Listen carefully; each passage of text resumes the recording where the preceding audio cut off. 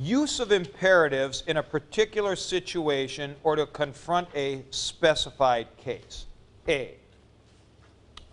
Here's the first thing you got to say. If you're in a specified case and you're giving a positive command meaning I'm saying get out of the chair, put the pen down. I'm not saying don't do this or don't do that. In a positive command, point number 1, focus on the action or aorist forms are normal in this context. Fully 72% of all New Testament specified case imperatives are aorist. How do I know that? I counted every stinking one.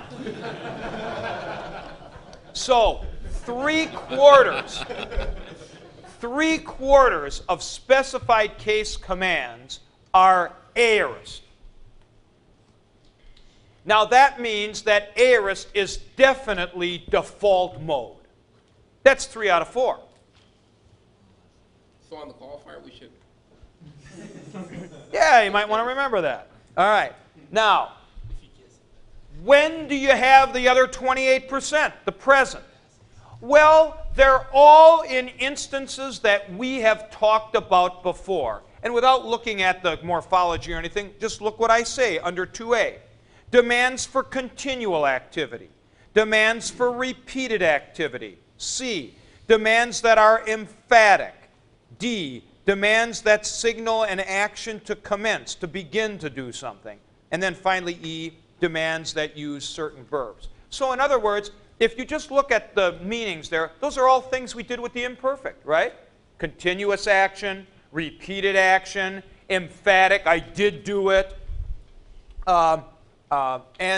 Beginning, he began to do something. So in actual fact, let me just do a little digression here. As I was working with the imperative, it dawned on me, like 2 years into this, it dawned on me that all the stuff I was finding with the imperative was parallel to the imperfect. See? It dawned on me, hey, when you look at the so-called present imperative, it seems to be repeated action, or you're emphatic with it, or you want it to begin, to be commenced. And you know what? That's all the stuff people said about the imperfect. Say, maybe it's a stem issue, it's not an imperative issue. See? So all the stuff we have talked about since chapter 9, all the stuff on focus on the action, focus on connection and aspect and all that, this was all actually developed backwards by me. It all flowed out of my imperative work, and I realized, you know what? What's true of the imperative is also true of the rest of the stuff in the Greek language. So I first went from the imperative to the infinitive. And I saw, hey, infinitives do the same thing as the imperatives do. That's really interesting. And then subjunctive. Yeah, mostly they're aorists. 3/4 of them are aorists. Some are presents. When are they? Well, begin to do action, continually do action, and so on. And then it kind of occurred to me, whoa, this is the same stuff that's going on in the imperfect. So historically, if I may put it that way, historically, aspect theory for this book developed starting in chapter 32, and then kind of going back to 16 and 28, and then finally back to chapter 9. So the work had great ramifications for my understanding of the whole Greek language. Let's put it that way. And points on page 219, point 2 there, the present are abnormal in this specified context, usually focusing upon some special connection between the doer and the action. Fine. So continual, repeated, emphatic, signaling an action to commence, and so forth. That is all, I think, very documentable. Now, the tricky thing about this is at the foot of the page, B. negative commands. Now, what do we mean, first of all, by negative commands? By negative commands, we mean telling somebody not to do something. So, don't look at me like that. Don't get out of the chair. Don't go over to the Dean of Students' office. Those are negative commands. What I have here in paragraph B had been seen by people since the late 19th century. And that is this. That you use may plus a present imperative to prohibit an action already engaged in. So, for example, if I say this, don't keep reading, don't read on, don't look at me like that, all right? Don't sit there just like that. That's all may plus the present imperative. So this would be like this. May plus lipet. Stop leaving that stuff behind like you're doing. Stop it.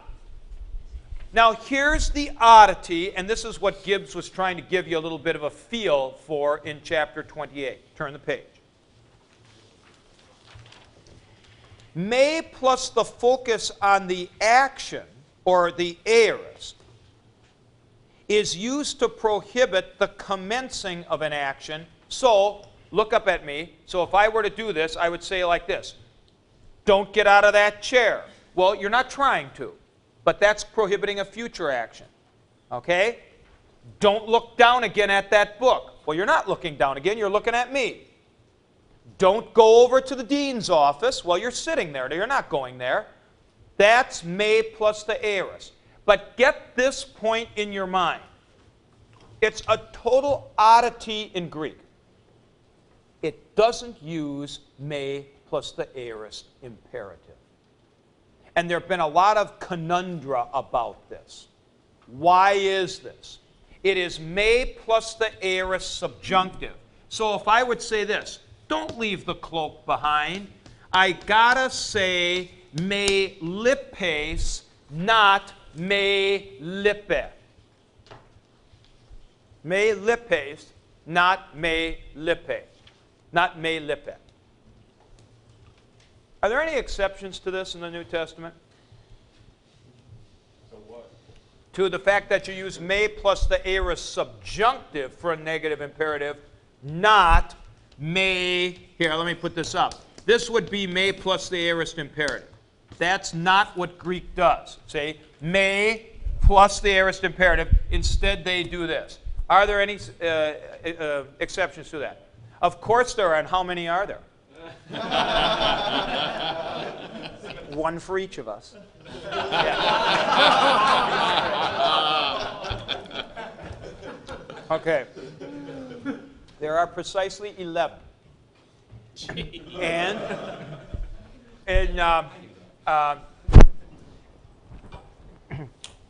there are 2 in the Sermon on the Mount, and then there are a couple in Jesus' apocalyptic discourse in Matthew 24, and then the parallels to those in Mark and Luke.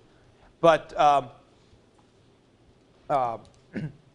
this is exceedingly rare that this rule is broken. It is so interesting. May plus the present imperative is the way you do a negative command. May plus the aorist subjunctive is the way you do a negative command with the aorist stem, not may plus the aorist imperative. So look at the forms I have on the board. This is correct.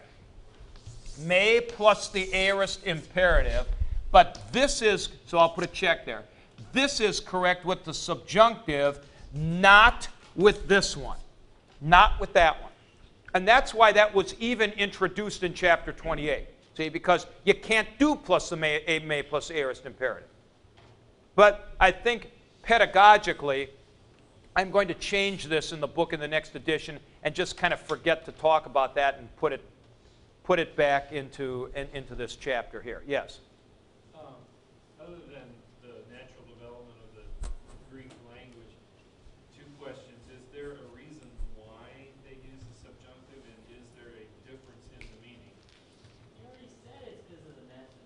He said other than that.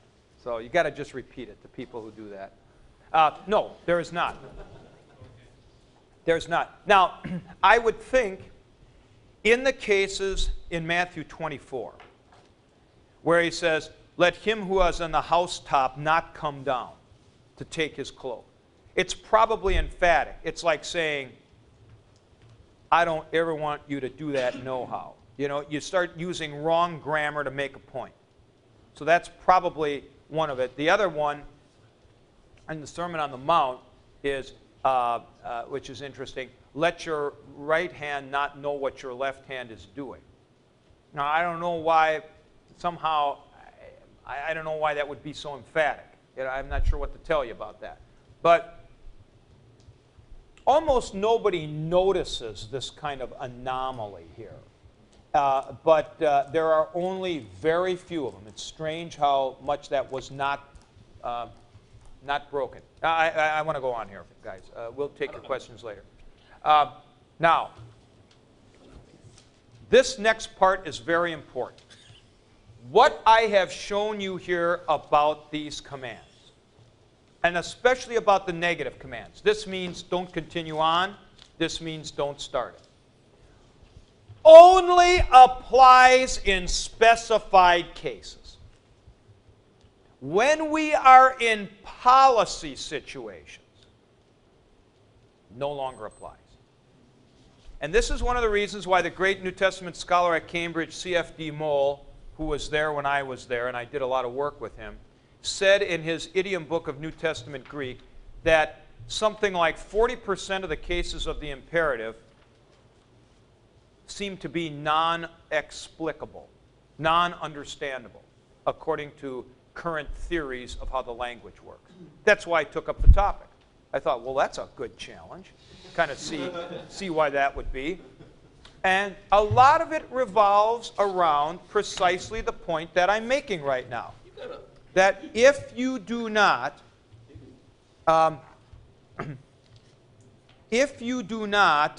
make the distinction between specified case and policy command, you keep getting screwed up because there are so many of these examples where clearly it doesn't mean stop it. So in a policy situation, what's the case then? You were on page 219. Remember 219 to the top of 20? And this was all about the commands of specified case. Let's just review this before I have you turn the page. Top of page 219. 72% of all positive commands are aorist. The presents have whoop-de-doo. That's the simplest way to say it, okay? Presents have whoop-de-doo, aorists don't.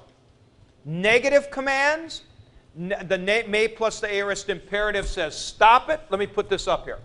Stop it. This says, next page at the top, don't start it. Now, look at paragraph 2 on page 220. Paragraph 2, page 220. Most authors use either present or aorist forms consistently in their policy commands. That is to say,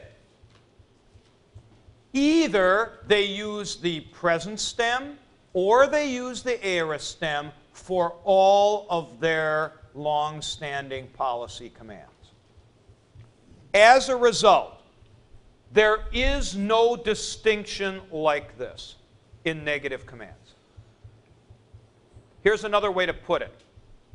In policy commands, you're thinking of always and never. Always walk in the ways of the Lord, never do the work of Satan. All right? I'm going to repeat this. If it's a policy command, the positive commands are going to be always, and the negative commands will be never. So you're not going to have 72% being aorist, the others doing some whoop-de-doo. in the negative. One says stop it, the other says don't start it. It's simpler than that. It's just always and never. Now, I reached this point principally for this reason. In policy commands, there seem to be way too many present imperatives. There seem to be way too many present stems used. That is to say, either you were putting in all kinds of whoop-de-doo all the time, or you kept saying stop it, stop it, stop it, and the people weren't doing it. So it occurred to me that this was really the case. If they were using a present stem for a policy command, they were just connecting the action to the person. Say, always do that, or never do that. Always do it, never do it. I'm not commenting whether you ought to begin to, whether you ought to stop it or something, but it's just always do it, never do it, depending on whether it's positive or it's negative. Now, look what I say here, under 2a. Most authors, and especially encompassing Paul, Luke, and John, which are huge amounts of the New Testament, right? Paul has all the letters, Luke has Acts as well as Luke, and John has the epistles as well as the Gospel and the book of Revelation. They normally use the present forms for policy commands or imperatives. So, most authors, when they get into policy command mode, you're going to see a string of present stems. It'll be present imperative for positive, may plus the present imperative for negative. And you translate it as always and never. B. A few authors use aorist forms for policy imperatives and prohibitions. In particular, 1 Peter and Matthew. And in both of these books, this has been an untold source of problems for commentators. They can't figure, especially in 1 Peter, why there are all of these aorist imperatives, and they seem to be, to people, like specified case. Answer is, because Peter has chosen by policy to use aorist stems throughout for his policy commands. And Matthew does that principally as well. Now, what might be the difference? Why might a person choose a present stem for policy commands as opposed to an aorist stem for policy commands? Well, I discussed this quite a lot in the dissertation, but here's sort of the distilled answer. If you are wanting to attach the command to the person and make it a policy for him, you use the present stem. It connects the command to the person. If, however, you are viewing those commands a little bit more abstractly and in a detached manner, not really just applicable to you guys, but to anybody, then you use the aorist. So, for example, if somebody were to say something like this, this is a bad example in our context, but I'll use it. Let's just say that Joel wanted to join the Masonic Lodge, all right? And he said something like, well, if you join the lodge, then what does a person have to do? And you got a set of rules. Don't give away the secrets. Always be kind to your fellow lodge members, yada, yada, yada, all right? But those are sort of the rules of the organization. They're not just rules for you.